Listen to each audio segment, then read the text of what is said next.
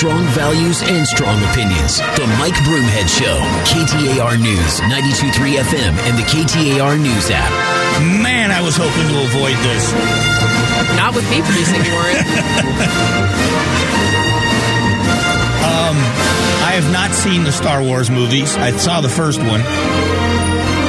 It was all right. And then I tried to watch the rest of them on a flight to France, and it put me right to sleep. That's heartbreaking. Is that horrible? I've never seen an episode of Star Trek. Just not my thing. But may the 4th be with you, May Julia. the 4th be with you. The most ridiculous day in American history. May the 4th. I wonder how many Star Wars fans I made angry. It's only worth $1 billion or billions of dollars. I know I'm in the minority here. I'm not a sci-fi person. Just not my thing. I know Darth Vader, Obi-Wan. What was Harrison Ford? Han Solo. Han Solo. Okay, I know those main characters. C-3PO, Luke R2-D2, Skywalker. Luke Skywalker. Yeah, okay. And then the Princess cast. Leia. Whatever. I just know she had those what were they called? The buns, hair, the buns braided on her. hair. She had those croissants on her head in the movie. All right. Anyway, happy May 4th to you Star Wars fans out there. I hope I didn't insult you too much. The jobless claims have jumped nearly to an 18-month high. The slowdown in the economy is beginning. It has been a very tough dealing with inflation. But how are the interest rates increased? They just did another rate increase. How is this going to affect people? We'll get to the jobless numbers in a moment. But this is Rebecca Jarvis from ABC talking about interest rates. Interest rates are now above 5% for the first time in 15 years. The most immediate impact you'll probably see in the next few billing cycles is your credit card APY going up. The average today is about 24%. That is already a record high. So that is where it gets difficult for the average family that has been using credit cards to get themselves by. You're now paying more in interest, going to take you longer to pay it off. It's becoming more and more expensive for people that have had to dip into their credit cards. And, for small businesses, their lines of credit, that's going to also happen. How much does this and how much is inflation costing Americans is a great question. A possible banking crisis is among the Fed's many considerations, but the central bank still sees inflation as its biggest concern. That inflation costing the average family about $300 more every month on the same goods and services as last year. So the Fed is now hiking rates again by a quarter point yesterday. That is the 10th consecutive increase over the last year. The difficulty, obviously, is when you're spending that kind of money. If the average family is spending about $300, a lot of people are spending more than that. And as working families, how difficult is it for you? Because if you think about an extra $300 a month, were you saving $300 a month that you're not saving now? Or are you trying to figure out where you're going to come up with it? That is a big issue for people. You've got credit card debt on the increase. People are upside down in their automobile loans. They're behind on some of these now and for their car loans. What's going to happen next to that industry? This is part of what the issues that are created when you try to fix the economy. There will be people that are financially weak, that are in a precarious position financially. This is going to push them over the edge. And that's where this is difficult. Families that are keeping their heads above water, it becomes more and more difficult, and eventually people are going to drown. And that's what's so sad about this, is because it affects those working class people first, and it affects them the longest. How will these rate hikes impact your credit cards? If you have a balance on your credit card every month, you are going to be paying more. So rates on credit cards were already at a record high before yesterday's Fed meeting. So now the average rate on a credit card is going to be about 20.5%. So you should see that change happen in the next one or two billing cycles. Of course, if you pay off your credit card balance at the end of each month, you don't need to worry about higher rates. And you should know that if you're perceived as a riskier borrower, rates on credit cards for you could go up even higher. And that is where people learn their lesson at times, and hopefully they're learning their lessons. It's part of the growing process for many people. I got myself in trouble with credit cards when I was younger. And so you have to learn over time when you become a good credit risk. And it's one of the questions is about the mortgage thing that they're doing with Fannie Mae and Freddie Mac and how unfair it is. For the people out there that have made that mistake, for someone that has seen themselves to be a bad credit risk, to have lower credit scores, and to stretch yourself I would say even, put yourself outside of your financial means using credit cards. It's a very hard lesson to learn. And the price that you've paid in the past is it costs you more to borrow money. You're not a good credit risk, so less people will loan you money. Credit card limits are pushed down because you're a bad risk. All of these things happen to you. But then when you pay off your credit cards, when you pay your bills early, when you get yourself in a position where you're living within your means, whatever that is, and there are plenty of people that make tons of money that live outside of their means. This is not limited to people of lower income. But when you live within your means and you're a good credit risk, and I know people that make small amounts of money, but they don't have car loans, they don't have credit card debt, and their credit scores are through the roof because they pay their bills on time. If they use a credit card, they pay it off. They don't have car loans, their debt to income ratio is low, and people that put themselves in that position, businesses that put themselves in that position, find themselves later on saying, this is a much better place to be. It's hard work, it takes discipline, but I've achieved it. So now Fannie Mae and Freddie Mac have got these new rules in place for borrowers that people with better credit scores, people that have saved capital or saved cash and put down higher down payments, you will pay more, so that people that are riskier can secure loans. That's not good for the economy. It's not fair to people. And that word fair is obviously one that's overplayed because life is not fair. But if you think about this, what are we encouraging? We are encouraging bad behavior and we're punishing good behavior. We're punishing success again. We are telling successful people, well, yeah, sure, you did it, but you may have done it on your own, but we're going to help the other people do it. Achievement should not be easy. It should be attainable, but it shouldn't be easy. What good is an accomplishment that's not an accomplishment? I've lived in both worlds. I'm not a silver spoon kid. For anybody new to the show, my history is of poverty. My history, I grew up in a very poor situation. I've been working class my entire life. My first job at 12 years old. I've been working full time since I was 15 years old. I did not have an easy life. I am not speaking about poverty or speaking about struggles from a position of not knowing. I've lived them. And I want to help other people. But to say that because my credit score is good and I am a good credit risk and I am someone, if I want to borrow money, it's available to me. If I want to get a mortgage, I'm a good risk for a mortgage, that I have to pay more so that somebody that hasn't gone through and hasn't fixed their issues yet has an easier path, that doesn't seem right. It sends the wrong message. It's unfair, and it's a policy that should be changed immediately. Immediately. Arizona legislators have passed a bill that would hide their addresses from the public. A, will the governor sign it? And B, is this a good idea? We'll talk about it next.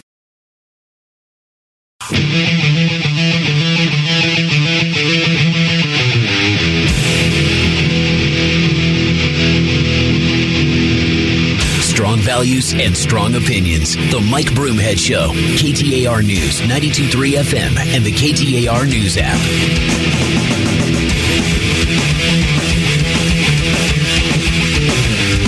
All right, we still have the hottest ticket in town available. We have got Suns playoff tickets against the Denver Nuggets.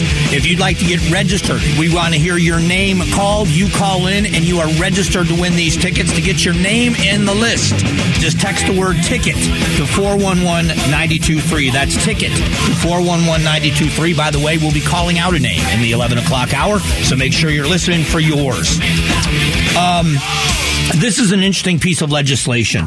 The police officers, judges, and other insensitive positions are allowed to strike their names and addresses from public records. Statewide office holders, members of the legislature, and election officials in Arizona may soon be able to do that as well. That's the first part of a story, day.See Central. Senate Bill 1061 helped protect their safety by making it tougher for members of the public to find their homes for any reason. I don't think this is a bad idea. My brother and his wife are both police officers, sheriffs, deputies to be correct. and they've been cops for over 20 years, and their names and addresses are not available to the public. As a matter of fact, on their driver's licenses, it shows their address as the address of the sheriff's office. And it's a way to protect them because, they're dealing with the public and they're dealing with criminals a lot, and they don't want it to be easy for people to find them or their families. Will the governor sign this? Is this something that is a good idea? Senator T.J. Shope of Coolidge credits his wife for asking him to sponsor the bill. So we had our home protested, and others have had similar situations. Adding similar protests occurred at homes before. Current Speaker Rusty Bowers, former and current House Speakers Rusty Bowers and Ben Toma, as well as our Governor Hobbs. And there are some people that don't mind having their addresses made available. It still is fairly easy to find people. But look at what's happened here. Governor Hobbs has been threatened when she was the Secretary of State. Clint Hickman from the County Board of Supervisors had over 100 people protesting outside his home.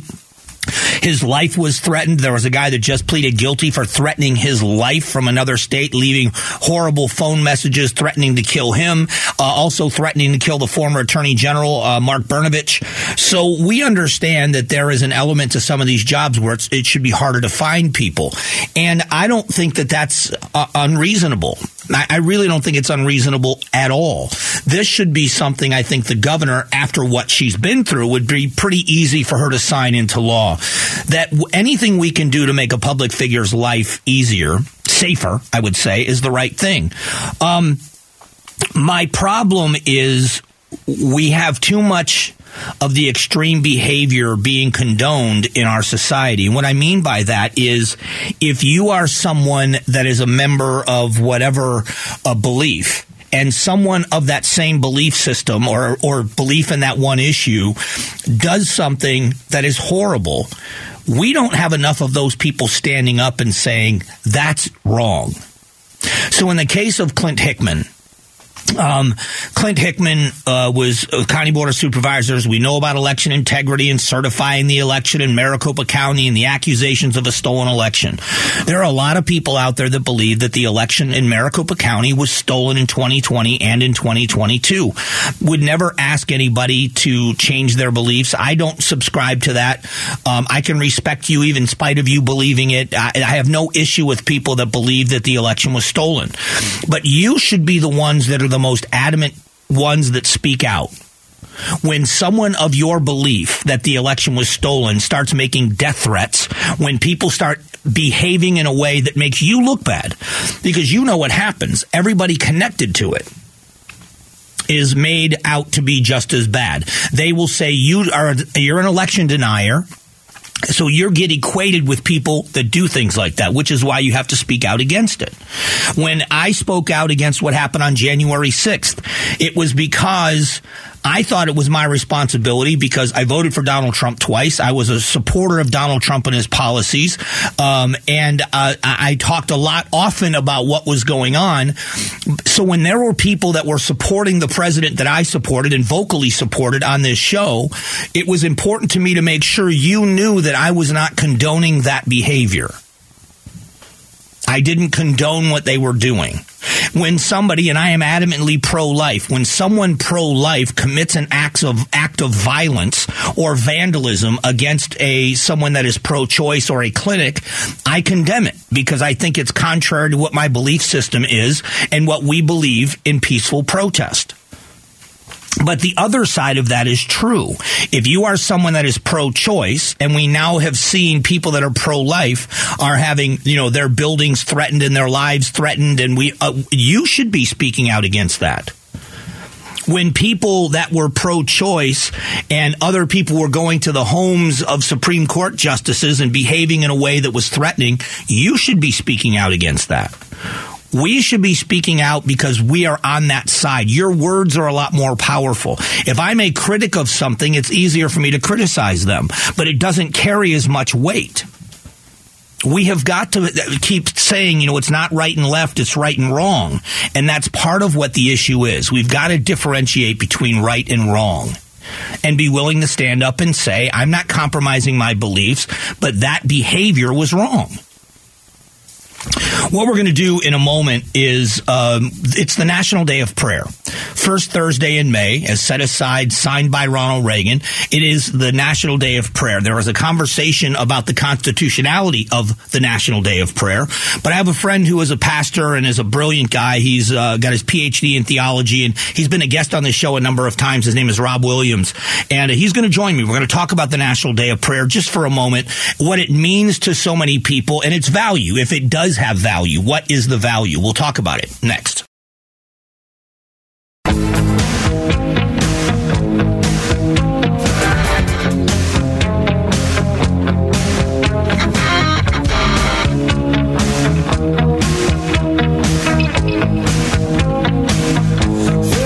Strong values and strong opinions. The Mike Broomhead Show. KTAR News, 92.3 FM, and the KTAR News app.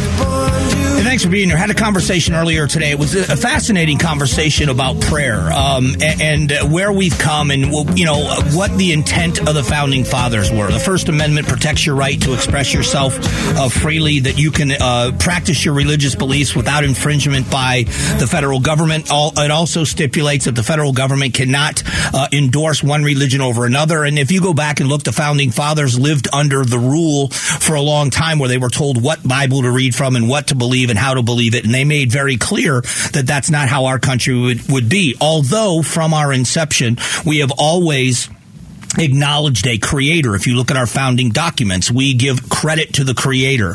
And so we are a theistic nation. There are three kinds of nations. There are theistic nations like ours that recognize a creator. There are atheistic nations or dark countries like Russia and China that do not. And there are theocracies. And Iran is the one that comes to mind for people, where the Ayatollahs are the supreme leaders of those nations. They rule by a religious book, one specific religious book. And we are not that. But set aside, and it was finally put into law, I believe in 1988 by Ronald Reagan. It was signed into law, set aside the first Thursday of May as the National Day of Prayer. And then the conversation happened about how we pray, what we pray for, should we be praying for our country, and if this was in fact something that is more of a bookmark as opposed to an actual motive for the people. Joining me now is a pastor that I've been friends with for years, Rob Williams. Rob, welcome back to the show.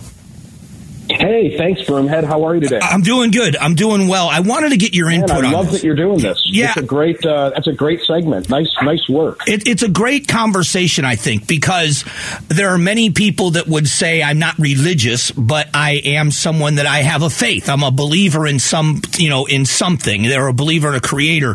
What do you think this actually means in our country? Has it changed? The meaning of this has changed over the years? Yeah, Mike, I wonder if, with those you mentioned that are actually against this day and setting aside a day of prayer, and I'm kind of not blaming them. It seems like very often prayer has been used as a weapon. Yeah. So we would come together with this spirit of whatever in order to condemn those that aren't like us. And, of course, a response to that would be, that's gross. You shouldn't. You're like, who are you?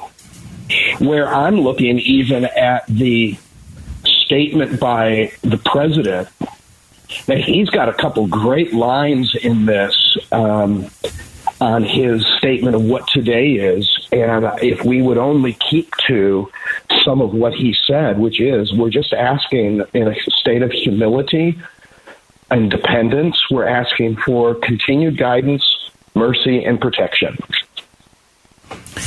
Pretty simple and pretty beautiful if we all had that same kind of spirit, wouldn't it?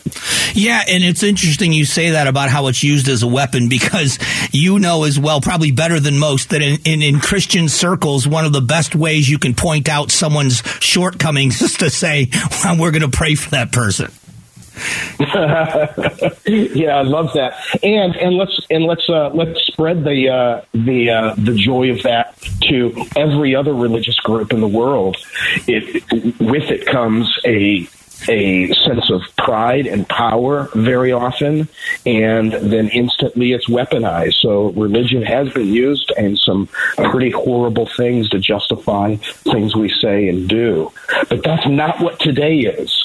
today is a great call for individual me to humble myself and pray, to seek God's face, to turn from wicked ways, knowing that he will heal us and heal me. It comes down to me and not praying it that you need it. I'm praying it that I need it.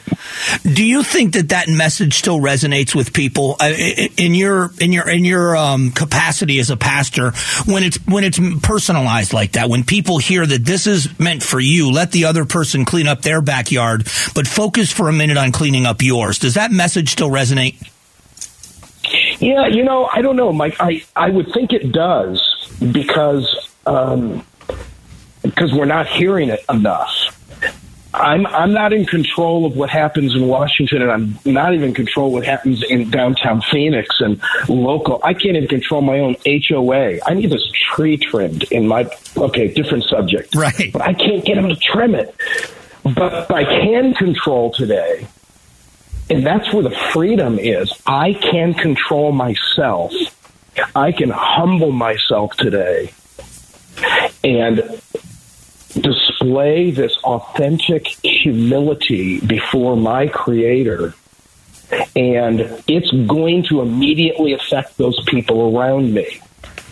And that's where I think the connection needs to be made. We're all feeling hopeless and helpless, and that's very frustrating. But the good news is, driving in the car today, sitting in the office, I'm sitting at the kitchen table, I have the freedom and the ability to humble myself and in a spirit of brokenness before God and say, I need your guidance, I need your mercy, and I need your protection, because I can't provide it for myself and my family. How much responsibility do you think the church, and I'm not talking just about the Christian church, but the churches, the faiths, the leaders of the churches around our country, how much responsibility is there in that not showing that sense of humility and leading by example in that sense of humility?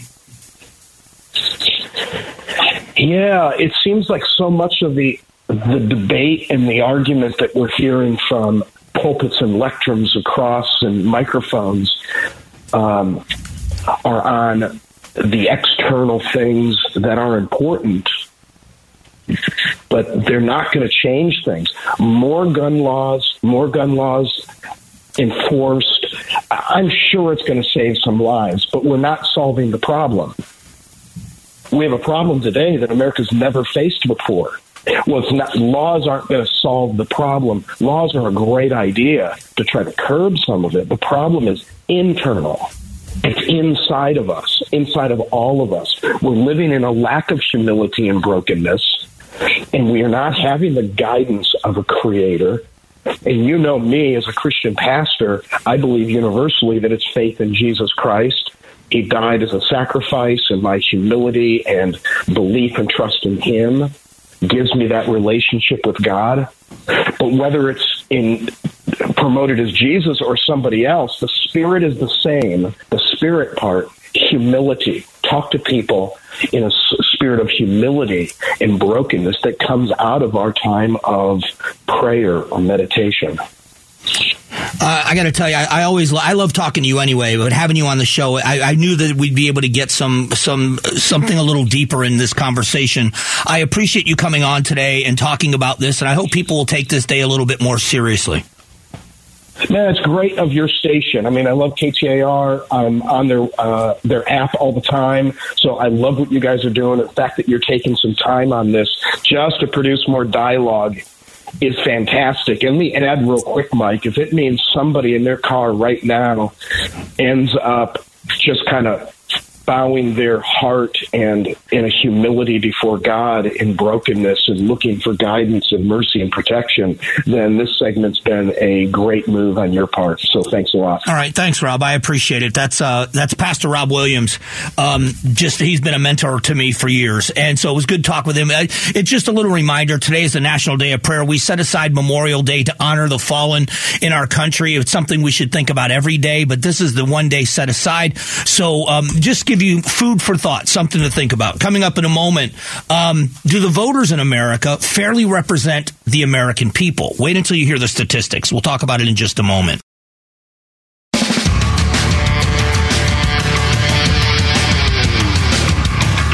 strong values and strong opinions. The Mike Broomhead Show, KTAR News, 92.3 FM, and the KTAR News app. Hey, thanks for being here. I've been talking about this for quite a while. It has been my firm belief, it still is, and it's being reinforced by this Washington Post story. It is my belief that we are not going to change the direction of our country until we change the electorate. And what I mean by that is expand the number of people that are voting. The reason why we continue to see the low poll numbers for the members of Congress, but the high re-election rate, is because the same people are voting for the same people over and over again. That doesn't mean there aren't good people. There are people in the Congress that I respect immensely.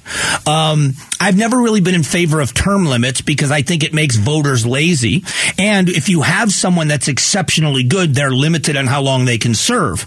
We have term limits. Every 2 years, you can replace everybody in the House of Representatives. Every 2 years, you're replacing 1/3 of the Senate. Every 4 years, we can replace the President of the United States.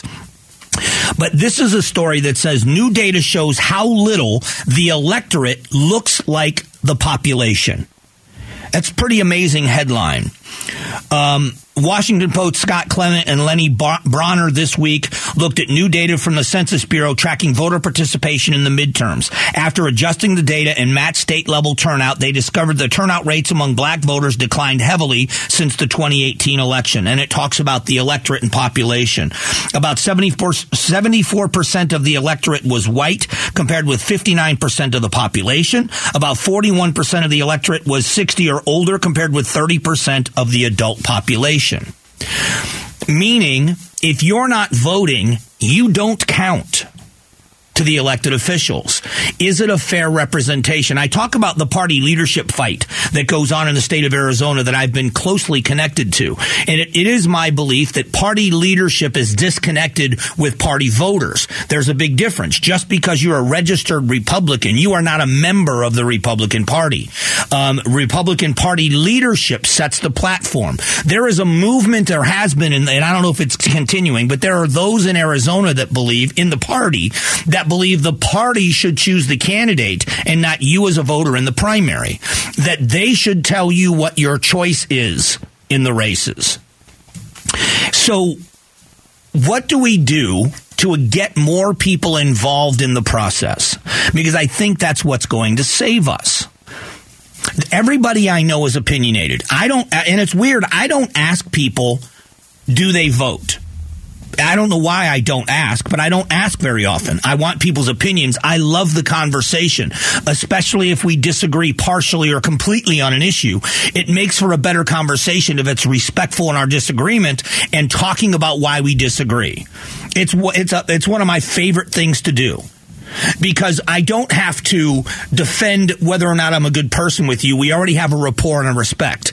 So we can debate an issue and not attack each other's character. I love that. But how do we take people that are very opinionated, that are knowledgeable on issues, that have a concern and a vested interest, cross the line, register to vote, and start making their voices heard, believing that if enough of them do it, we can make some changes? I know a lot of people out there that are truly independent-minded. On issues, they would agree with me in many of them, and so you would say, well, that's a very conservative way to think. But when it comes time to pull the lever, they're not looking at somebody that's registered as an R. They're looking for someone that they believe is most likely to do what's right. Where are those people? I think the Republican Party and the Democratic Party are missing out because they are not out there actively seeking more people to come into their tent. What they are doing, and they're both guilty of this, is they are giving an ideological litmus test to people. And if you pass the test, you're welcome. And if you don't pass the test in their minds, you're not really one of those. You are a rhino if you're a Republican in name only. Therefore, we don't want you. As a matter of fact, you're worse than the opposition in the Democratic Party because you claim to be one of us, but you're really a traitor. And that sentiment exists in far too many people within the Republican Party. And I know it's exactly the same for the Democrats. They are missing the boat when it comes to attracting voters. So how do we do this? How do I get someone? How do I vocalize to people that you need to be a part of the solution? Even if you disagree with me, even if you don't vote for the people that I want you to vote for, how do we get those people that are not involved to re-engage? Because that's where the changes are going to happen. That's when we start seeing real changes. When the people that are entrenched don't feel as safe in their jobs anymore. I think that's the way we should be heading. Coming up right just after 11 o'clock, we are going to talk about the border and the issues that are being faced at the northern and southern borders. It happens next.